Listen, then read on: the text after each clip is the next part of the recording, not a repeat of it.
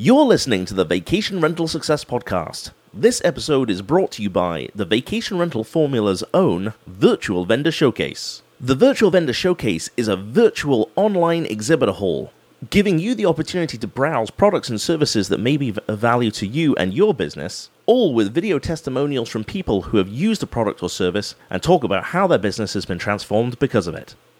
Head across to vacationrentalformula.com/VVS to find out more. Now, let's get started. Here's your host, Heather Bayer. This is the Vacation Rental Success Podcast, keeping you up to date with news, views, information, and resources on this rapidly changing short-term rental business. I'm your host, Heather Bayer, and with 25 years of experience in this industry, I'm making sure you know what's hot, what's not, what's new, and what will help make your business a success.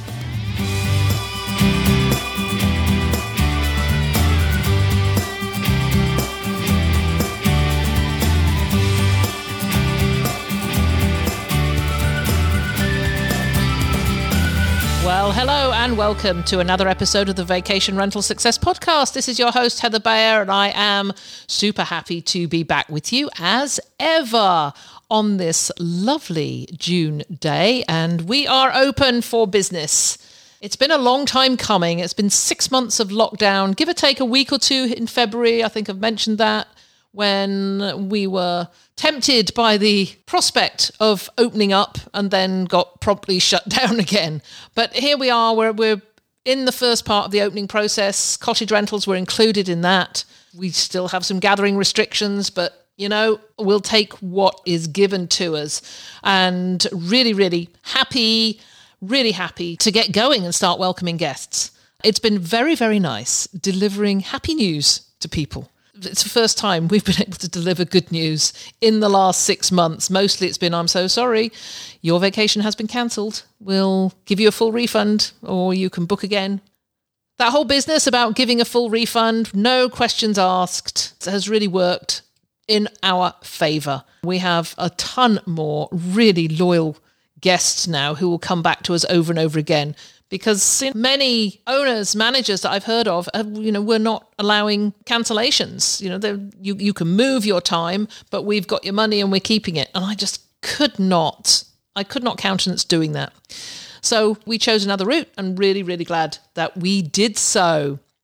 So what's on today? Well, today I'm welcoming back Andrew McConnell from rented.com. Originally, Andrew came on the show every January to talk about the new year of vacation rentals. We'd look back to what happened in the previous year and look ahead, a few predictions. And since the pandemic started, Andrew has been coming on the show every 6 months. And I really like this because he is very, very knowledgeable about this business. He has such good insights, which is one of the reasons he's often quoted in Skift and other short-term rental publications, because his opinion and thoughts are valued, and I value them. I really do. So without further ado, let's go on over to my conversation with Andrew McConnell.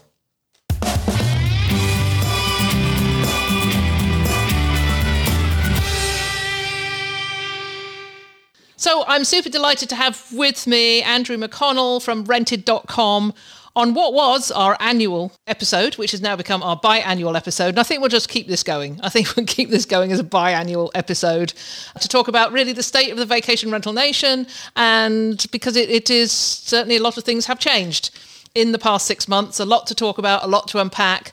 But welcome, Andrew. Thank you so much for joining me again. It is my pleasure. It is one of the many new normals, I think, coming out of 2020 and COVID, that now we have biannual instead of just the once a year. Well, I love it. I love this. I mean, by the time you come back, hopefully by the time you come back to do the New Year one, maybe it will be around about the millionth episode, millionth download.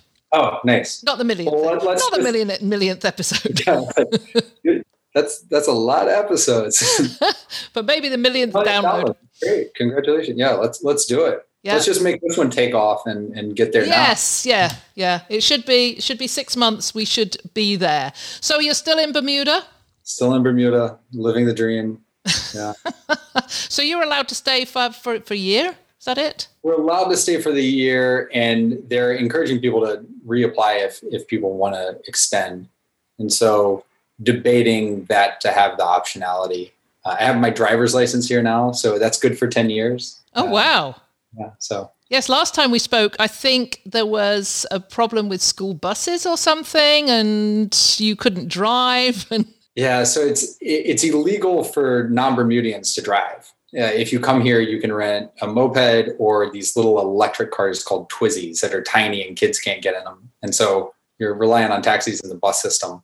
But the bus system is not the most consistent. And then with COVID, it's restricted and they cancel them. And so it's hard to get to and from school. They go on strike, very frequently.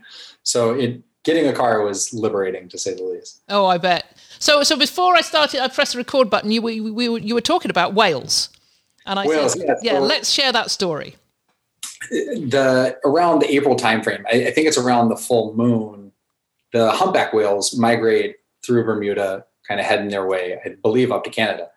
And just talking about kind of new normals and making it hard to transition back. And so I was talking to a friend of mine who had just come back from swimming with the whales and was talking about how incredible it was. So I was telling my 5-year-old daughter, Tallulah, about it. I said, yeah, my friend today went out swimming with the whales. She said, swimming with the whales? I said, yeah, he got up to him and you could see him swimming. So he put on his mask and then dove in so he could go swimming. And she goes, oh, because the whales might have COVID. And I said, oh, no, not that kind of mask. But that's the default for it, is you wear a mask because people might have COVID. I said, wow, that's just, as you say, the new normal. Yeah, you think of those, these kids that have sort of come in at that age in particular, because that's probably all they remember. Exactly. That is, there's not a new normal. That is what life is you wear a mask at all times. And it'll be interesting getting back. Yeah. So talking about getting back, we're June now, heading into conference season. Are you going to get to any of the conferences over the next 6 months? I absolutely am. So we are actually taking the entire team, because the first one is Amy's Data and Revenue Management Conference, which is obviously a big one for us at Rented, given our pricing and revenue management. And so we're actually taking the whole team to Charleston, running a big vacation rental, spending a few days there together before the conference starts. It'll be our first time getting together in, I guess, a year and a half, 2 years. Yeah. So that'll be exciting because we're a fully remote team. We had gone fully remote before COVID. So that's a big one. And just before this, I was actually on just with Antonio for the Vacation Rental World Summit, talking about some of the sessions and what we're going to do there. So really excited for that one. The Women's Summit, Rented's the name sponsor for the VRM Intel Women's Summit this year. So very excited for that in December. And then, as always, our Super Bowl, I call it, the VRMA International Conference, which is the first time I met you in person. Yes. And I do remember that in San Diego, because we had talked on the phone and everything, and some fangirl came up to you. It's like, oh my God, can I meet you? I'm the biggest fan. And it was so cool to see. I was with a celebrity, and it was very cool.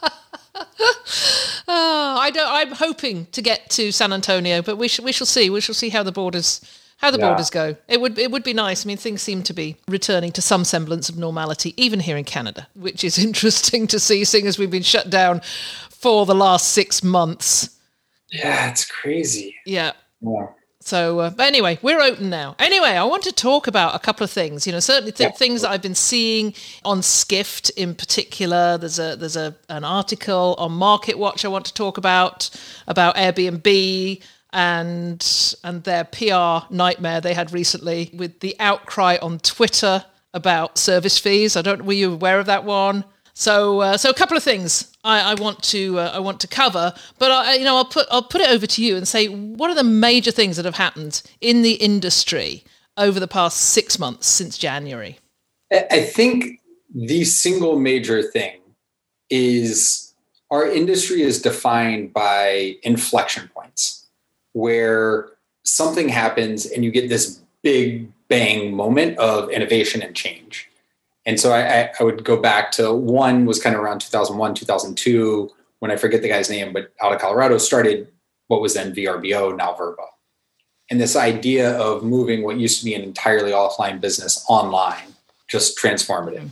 Really grew the RBO market and the entire industry. You got that again in 2008. You had not just Airbnb and Vacasa entering the market, but you also had the financial crisis. And what that did again was took awareness of the category and made it really big, because people, as I think we've seen in the pandemic, they don't stop traveling. People love to travel. They just change where they travel. So the financial crisis, people did not have the same means. They weren't flying to Europe. They weren't necessarily flying to the Caribbean. They were getting in a car and driving somewhere and renting a house. And so it opened them up to, wow, there's some really nice places I can drive to. And maybe I can do long weekends and I can do these other things. And so we went from kind of 20% of people had stayed in a vacation rental in the US pre-2007 to closer to 30% by the time we got to 2010, because it really expanded that market. And I think we've now gone to kind of 45%. We're pushing that tipping point to get to where more people have stayed in vacation rentals and haven't.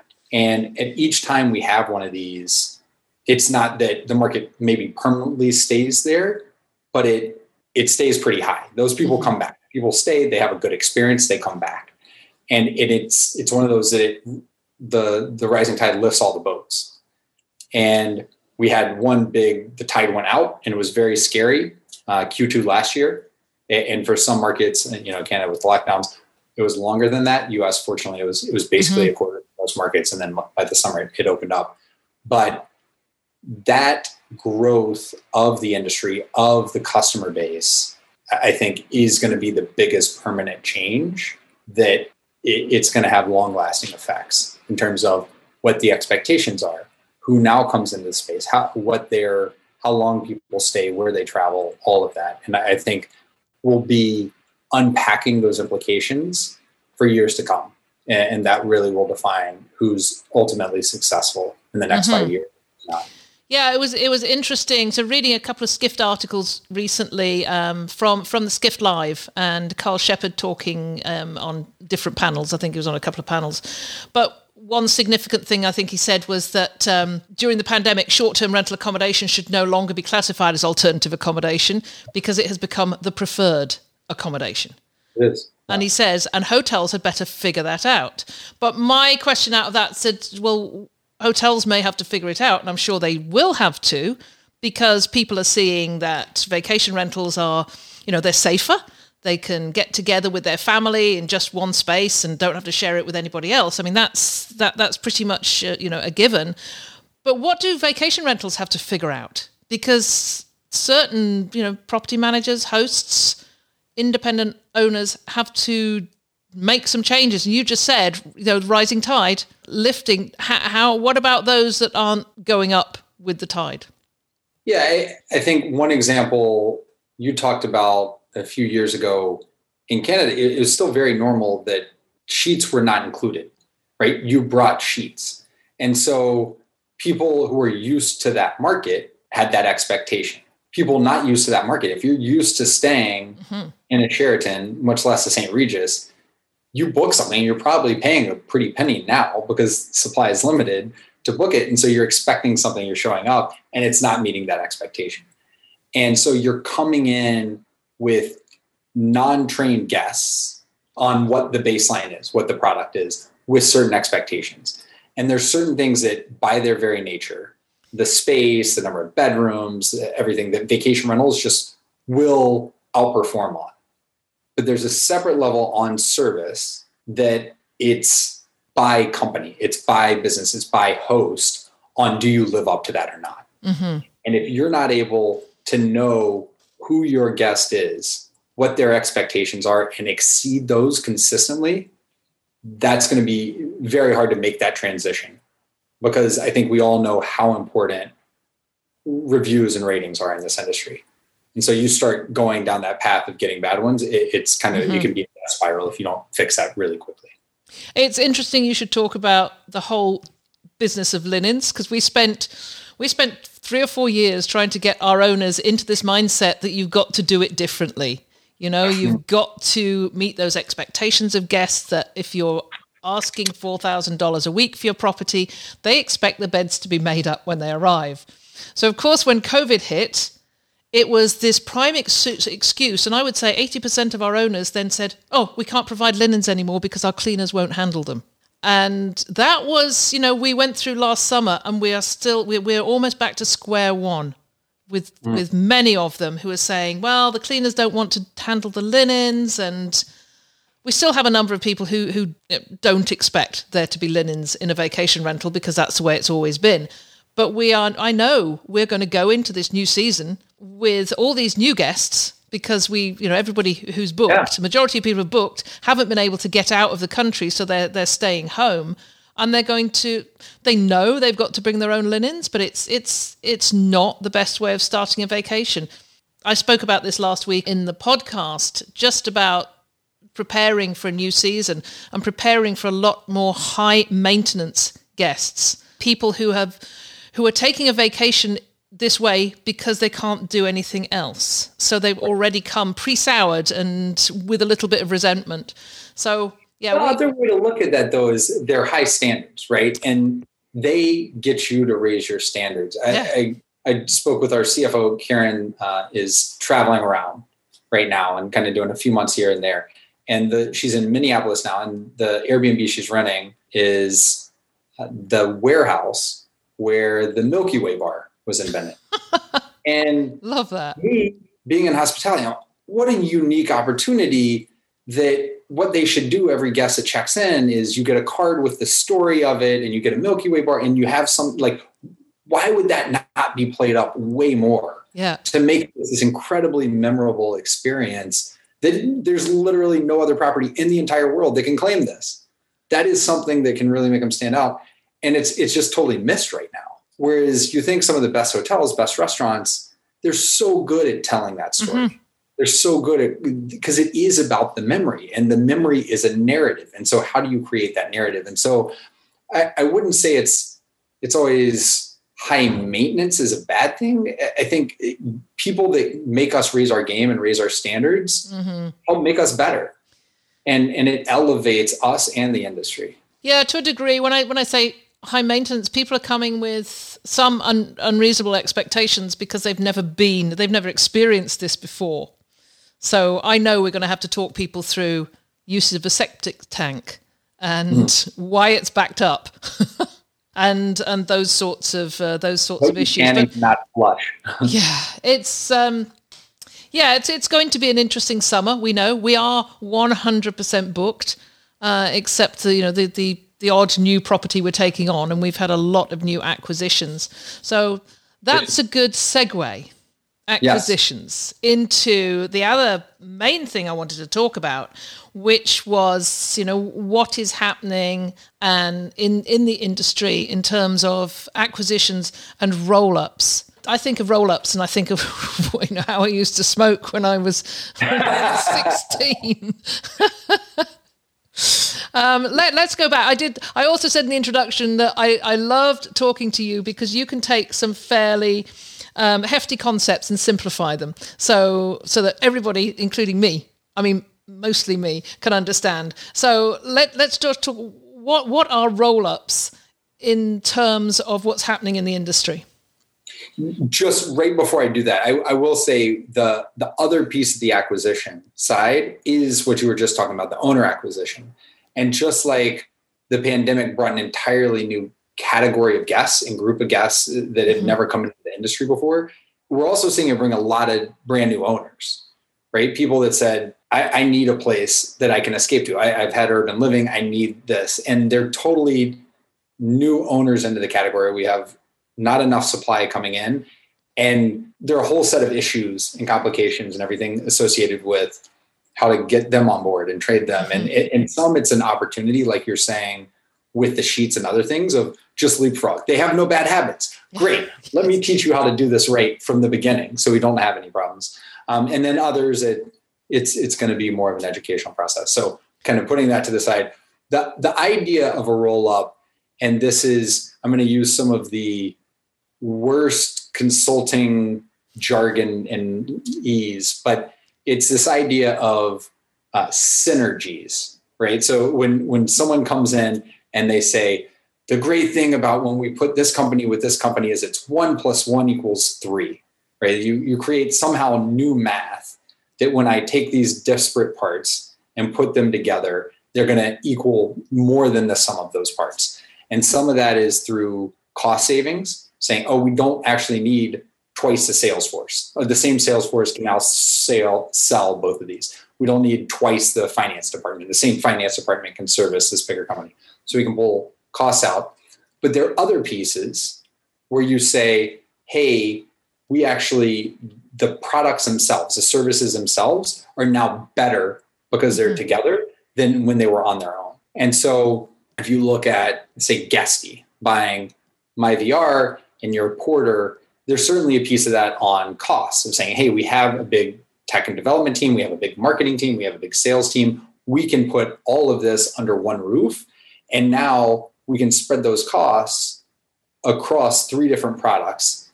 And it's unclear. I know they've communicated some on how they're integrating, but is it, hey, we're actually just trying to serve different parts of the market, and it's more efficient to do that at this scale? Because I think one of the things you see in this industry pretty consistently is everybody's getting squeezed, right? The manager on commission gets squeezed by owners in competition, people talking about going to RBO. Then if they get the owner, they get squeezed by the OTAs taking fees. And then to run your business, you still need other technologies and services, but those get squeezed because there's only so much to spend to go buy those technologies and services. And so it's very hard for those businesses to build a company that's big enough that it can be profitable and do everything. And so that's where this idea of roll-ups of, can we add all these pieces together to share the customer base, to share the costs, and to create something bigger? This falls into 2 different categories, right? The one that I think was insanely successful and really the template, you already brought him up, Carl Shepard. What HomeAway did was the plan from day one. They never built anything, right? Carl and Brian said, give me a bunch of money. There are all these websites out there. We're going to go buy them up and put them under one roof, and 1 + 1 is going to equal 3. So they raised $50 million. They bought HomeAway and one other company, put them together. They raised $100 million, gave it to the guy who founded VRBO, put it under, and then just kept doing it. They did 35 acquisitions over the years and sold that company for $4 billion, a company that, based on Airbnb metrics, may on its own be worth 20, 30 billion. Who knows what the market to a standalone would be worth. So that is an example of a very successful, quote, roll-up where you add all these pieces together. The other side of that is on the management side, the idea of rolling up, of buying up different management companies themselves and putting them under the same roof. And that's always been popular. It's a big, part of the Vacasa strategy, buying Wyndham, buying Turnkey, buying 50 other smaller companies. The best known example of that one was Resort Quest and Gaylord and all those that went through it. That was not nearly as successful. And Amy Highnote has a long form white paper on the story of that. And what it really comes down to is when you're buying technology companies that are lines of code, that integrates. You can write lines of code to integrate. When you're buying a management company, as anyone listening to this knows, it's people, it's culture, it's relationships, and you can't buy that. And it doesn't translate. And either you keep those people in and you let them operate how they've always done, in which case you can't get the efficiencies because you can't consolidate how you need to, or you say, you have to do everything my way. And the people say, well, no, I've never done anything anybody else's way. This is my business. I'm leaving. And the owners don't stay. And the guests, and it kind of falls apart. And so I think we've yet to see long-term. We'll see what happens with Vacasa in the next kind of 10 years, 20 years. But I don't think we've yet seen in the long term the roll-up strategy really play out super successly on the management side. What about roll-ups in the in software? Because that was happening. That seemed to be loud a year, 18 months ago. Where's that going? Yeah, HomeAway did that as well. So besides rolling up the sites, they had V12, they had Escapia. So they did the software side. I put software much more in the lines of code. You can integrate lines of code. I think you do get efficiencies serving, because just on the cost side, right? You're selling to the same market, you're going to the same conferences, you're advertising the same way. I think there's a lot of sense and consolidating in technology and software. I think that may be the only way to really thrive and survive in a market like this, where everybody is getting squeezed by somebody else. So I'm hearing about Vacasa and what they bought and their growth. And then on the other hand, it's Steve Milo and VTrips. So could you tell us, what is the difference? I mean, what is the difference between what Steve has done and what Vacasa is doing?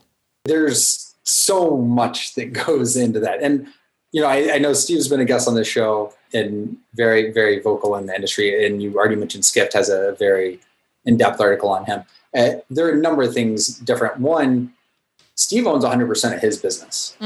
Like a lot of managers out there, that wasn't the case for a long time at Vacasa. You take outside money, you get totally different pressures. Whereas if you've been in this industry and you've run this business, you really understand it and you know what goes into it. And so owning 100% of the business, I think, gives Steve the ability to run the business how it needs to be run to successfully go. That's one big piece of it, where this business is a very profitable business if done right, how the cash flows work. And it's, if all you're chasing is a metric that investors care about, which is revenue, whether it's profitable or not, or unit count, whether it's good unit or not, and it's not a home, it's not an owner, you're just chasing units, that's just a different business. And it doesn't historically work here. The other big difference, and Steve has commented on this as well, is it's a very local business. And this idea of one master brand to rule them all, it doesn't really translate. It doesn't mean a ton to other people. And he's done a good job of keeping that local business, even when he does an acquisition, saying, hey, I'm buying this because it has a brand, it has a reputation, it is really strong, and letting it run and operate successfully while still giving it the benefit of maybe some of his back office scale and maybe some of the technology scale, other things that he can say, I can give some boost on marketing here, I can give some cost savings there, but you're running the local operations locally. I think that is another difference in his approach to it. Yeah, in that Skift article where they talked about VTrips, mentioning Matt Landau, who was shadowing Steve and other some of his companies over a three or four week period, I think, because he was doing some filming for a documentary, which is that's all exciting stuff. But he was talking about VTrips and saying that Steve does not just bring a company into his company and just make that the cookie cutter solution, because that's not what he does. And I love Matt says they preserve the existing brand, weird quirks that seem to work, and teams with ties in the local community. And that feeds so much into really the whole direct booking side of it. And people, I had to get to that. Of course. And operators understanding what works in their community, and he's saying just not having that cookie cutter solution. Yeah, because it's not cookie cutter for the guests. It's not cookie cutter for the homeowners. It's not cookie cutter for the local community, because you have to be a part of that. As I think we've seen time and again on regulation. Oh, I'm immune to it. Oh, no, I'm not immune to it. On regulation, you have to be a fixture in the community and play nicely. And then for your own company, right? It's your company and their culture that is the one actually interacting with those other three stakeholders. So that is a local business. We're in a very difficult industry in that it's hyper local, unlike anything other than like a restaurant that's so local that you can't eat food remotely. You're physically putting food in. Well, we're physically sleeping in beds and having to deal with septic tanks and all this. But at the same time, whereas the restaurant, a lot of restaurants get their guests, their patrons locally. So you build that relationship and that's fine in the community.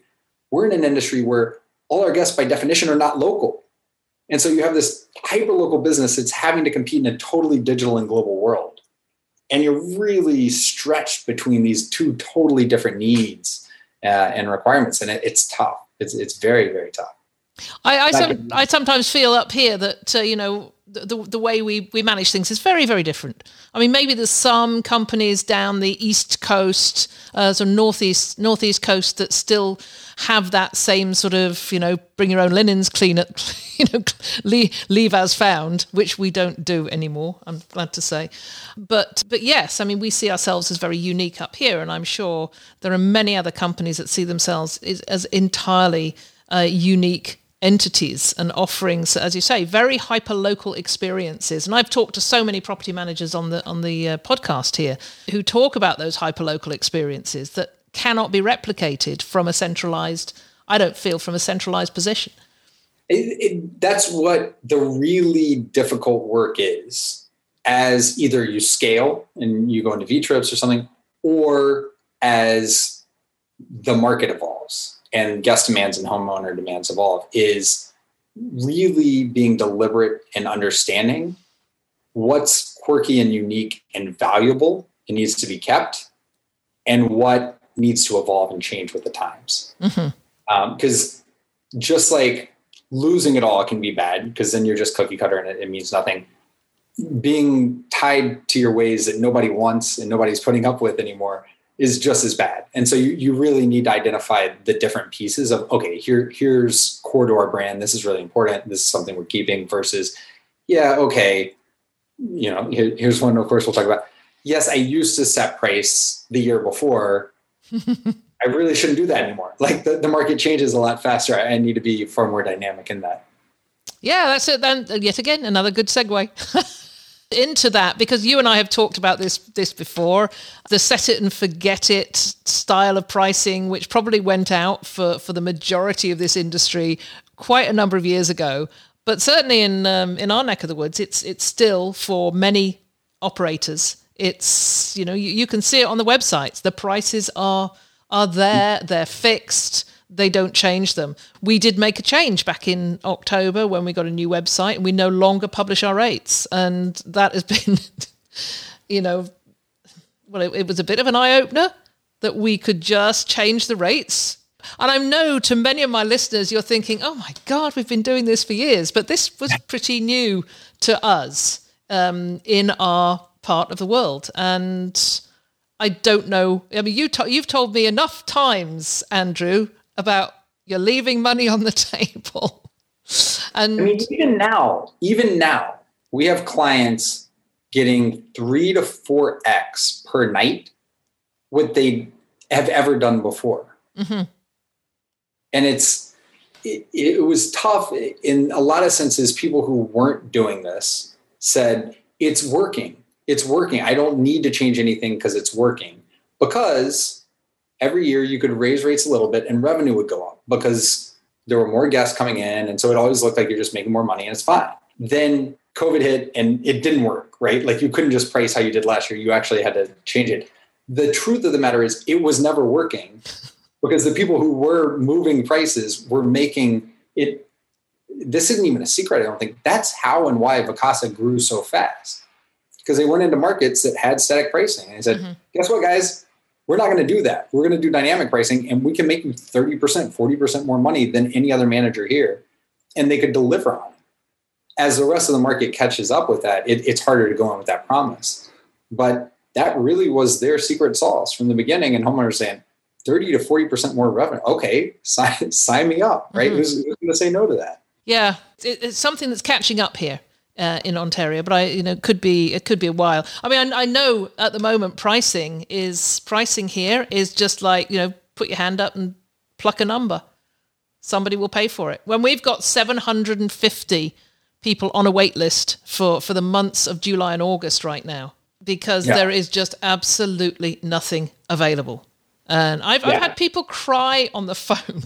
Because they want a vacation. There's literally nowhere to go. Yeah. And somebody said, look, I didn't go on vacation last year. I've got to go on vacation this year. I've got twice the money to spend. Right. And that's the thing is people worry about price gouging. This is not a hurricane situation where people or there's a fire and people have to get out or they're going to die. This is people saying, this is literally how much I value this. I really do value it at this price. Please let me give you this. Because I value it this much. Now, the flip side of that is you have to deliver an experience of that value. So if you're going to take those higher dollars, you have to figure out a way to get the sheets. Maybe have a bottle of champagne waiting for them if they're paying twice as much as it's been rented for in the past. But it's an opportunity to make more, and it's an opportunity to deliver more at the exact same time. Yes, absolutely. And we are seeing this. I'm actually hearing it from owners who say, okay, you've just put my rate up by $2,000 from what, from a cancellation from somebody who booked last September, and prices have gone up so significantly. And we have one or two saying, so it seems very high. What can I do to make it better for my guests? Yeah, no, that's great. I mean, that's exactly the mentality you want them to have. And it's more dynamic than that. We do a weekly webinar on pricing. And today we talked about expiring inventory. Mm-hmm. And they do a prep call the day before, and they were looking at the next 2 weeks and this one manager's properties that were available and saying, okay, here, there are only these 2 properties that haven't booked for next weekend. So we may want to look at lowering rates. We go in today and we look, and Kauai, where they're competing, only has 5 available properties for that weekend, and they're booking. And we're saying, actually, we need to go raise the rates. Mm-hmm. And so it's a real time thing. It's not, the market changed, so now it's 2,000 up. It could be today it's actually 3,500 up, and tomorrow it's down another 200. Mm-hmm. And it truly is dynamic. It has to change with demand and supply. And otherwise you are leaving money on the table. Yes. Well, we are going to chat later. Yeah. And we'll come back to that. We'll come back to talk a little bit about rented. Just before we wrap up, I just want to talk about patterns and trends in travel. And I don't know where I got this from.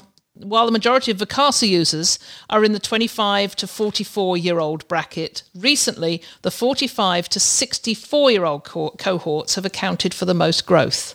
So what do you hear about patterns and trends in travel? I mean, we know that people are looking for more outdoor experiences. They want to, still staying away from the cities. But this was quite an interesting statistic that there is more growth in that older market. Yeah, quite honestly, this may be a point in time piece of who got vaccinated first and had time off. Yes. So the first market that was growing the fastest was 60 plus. They got their vaccines. A lot of them were retired, and my parents have spent 2 days at home, in the last, I don't know how long. They're going to the beach here. They're going to the beach there. They're going to play golf here. They're flying out to Bermuda to visit us this week. And that was a very big trend. And I think you probably saw that ticking down over time. I don't know if that's going to be as long-term a trend. If it is, the other piece I could see there is that 45 to 65 is a little more senior in their job. So may have more flexibility on working remotely as offices reopen.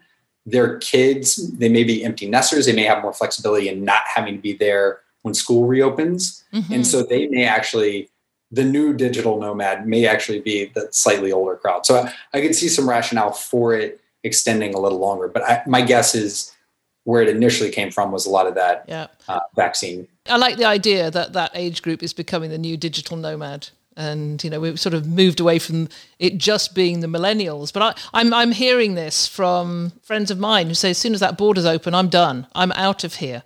I can go work from anywhere. Yeah, it's so one of our employees, Lorena, is single mom and is now in Croatia as a digital nomad. And Croatia's like, this is incredible. Everybody thinks a digital nomad is this 25-year-old white guy that programs. Like, would you do commercials for us and all this to redefine what a digital nomad can be? Mm-hmm. It can be a totally different thing.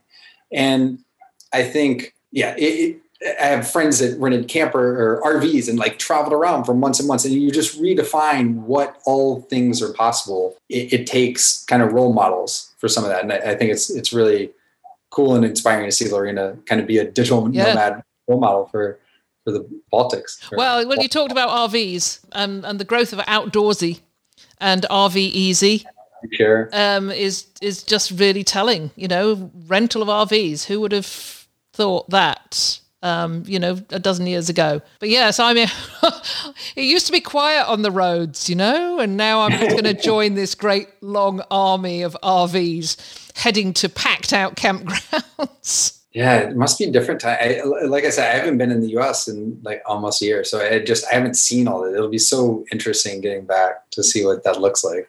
Well, we're figuring that all those people who bought those RVs a year ago, as somebody said, the time's going to come when these parents with young children are going to say, hey, I don't want to be on the road in a tin can with toddlers anymore.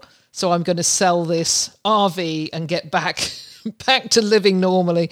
So yeah, that's something I'm looking forward to. That's where my next RV is coming from. Yeah. So you get that next wave of very reasonably priced secondhand RVs. Yeah, exactly.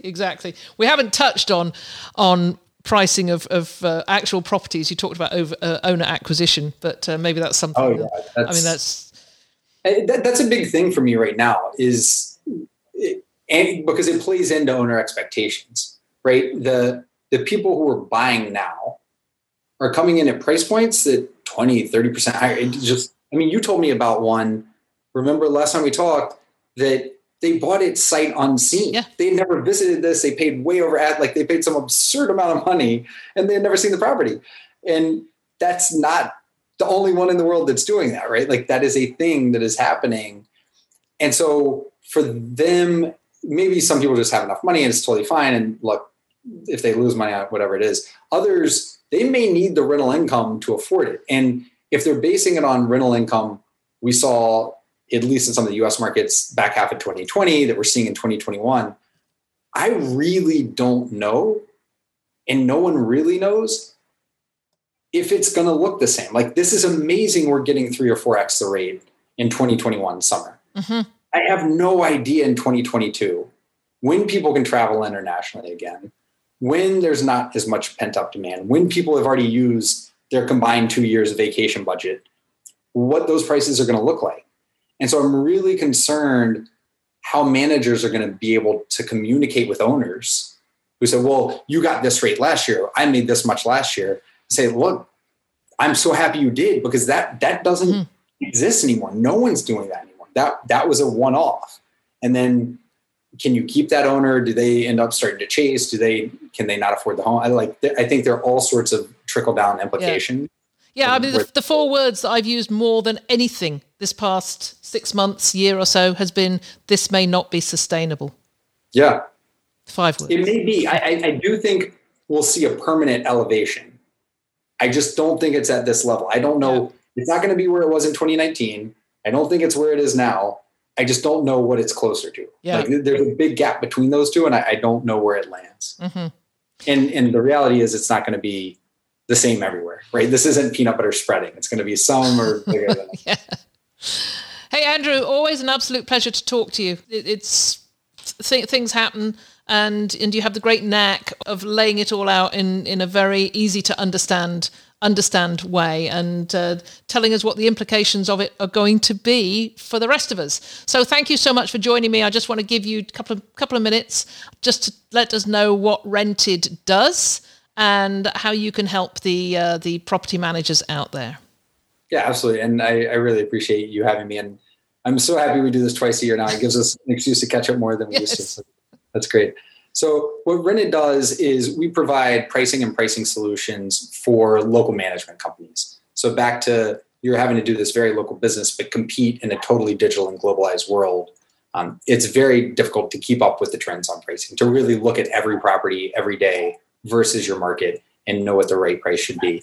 And so we have our own automated rate tool that is kind of a self-service. If you want to keep revenue management in-house, then this tool allows you to have dynamic rates on every property that fluctuates based on the demand and the supply in the market, where you can go in and override if you know certain things that you think the tool may be off on. Or we have a full service option for people that say, I do not have the time for this. I really need to spend my time on owner acquisition, or I need to spend it on guest experience. Then we have our own internal revenue management team, very senior revenue managers, all from the industry, who go in on every property every day and make sure the rate is optimized. So discounting or potentially raising the rates on expiring inventory, making sure out inventory, if new events get announced, that those prices are getting adjusted accordingly, and just really on top of stuff. And so we see for the price you pay, you're getting 5 to 10x. Each dollar you give rented, every month we're giving you $5 to $10 back. And so we really like to help the local manager. That sounds great. Well, of course, I will put information on Rented at the end of the show notes, and would love to hear from anybody who's enjoyed this episode and has any questions for Andrew to let us know by putting them on those show notes. So, Andrew, thank you so much. Always, as I say, always a pleasure. Hopefully, we'll get to see you in person before we do our next episode on around and about January the 1st, when I will be in Gulf Shores. Yes. Well, maybe I'll have to come visit you down there. Yeah. Well, Amy and I are getting together down there. So yes. Okay. I'll talk to you again very soon. All right. Thanks, Heather.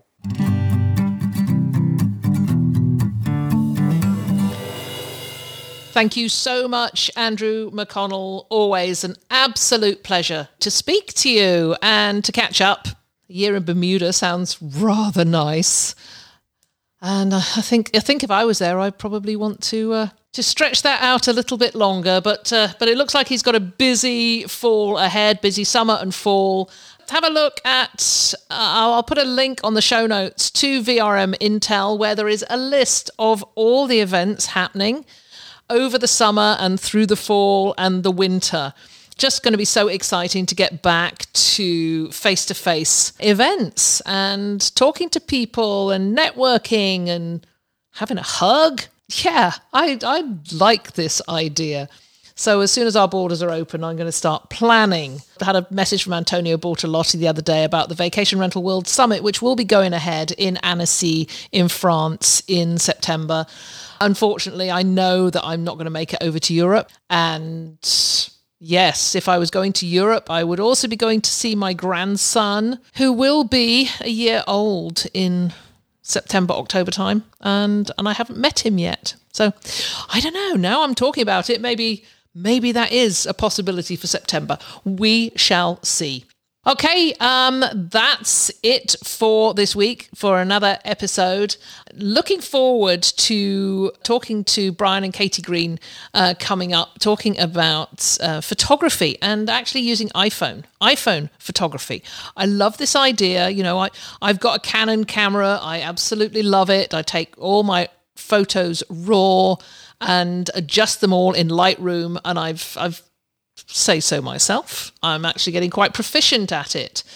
But I'm really looking forward to speaking to Katie about trying to get the same sort of effects and impact from iPhone photos. Because, I just do, I'll take my phone when I'm out looking at properties and take a few snaps, particularly if I'm not intending on doing a full photo shoot.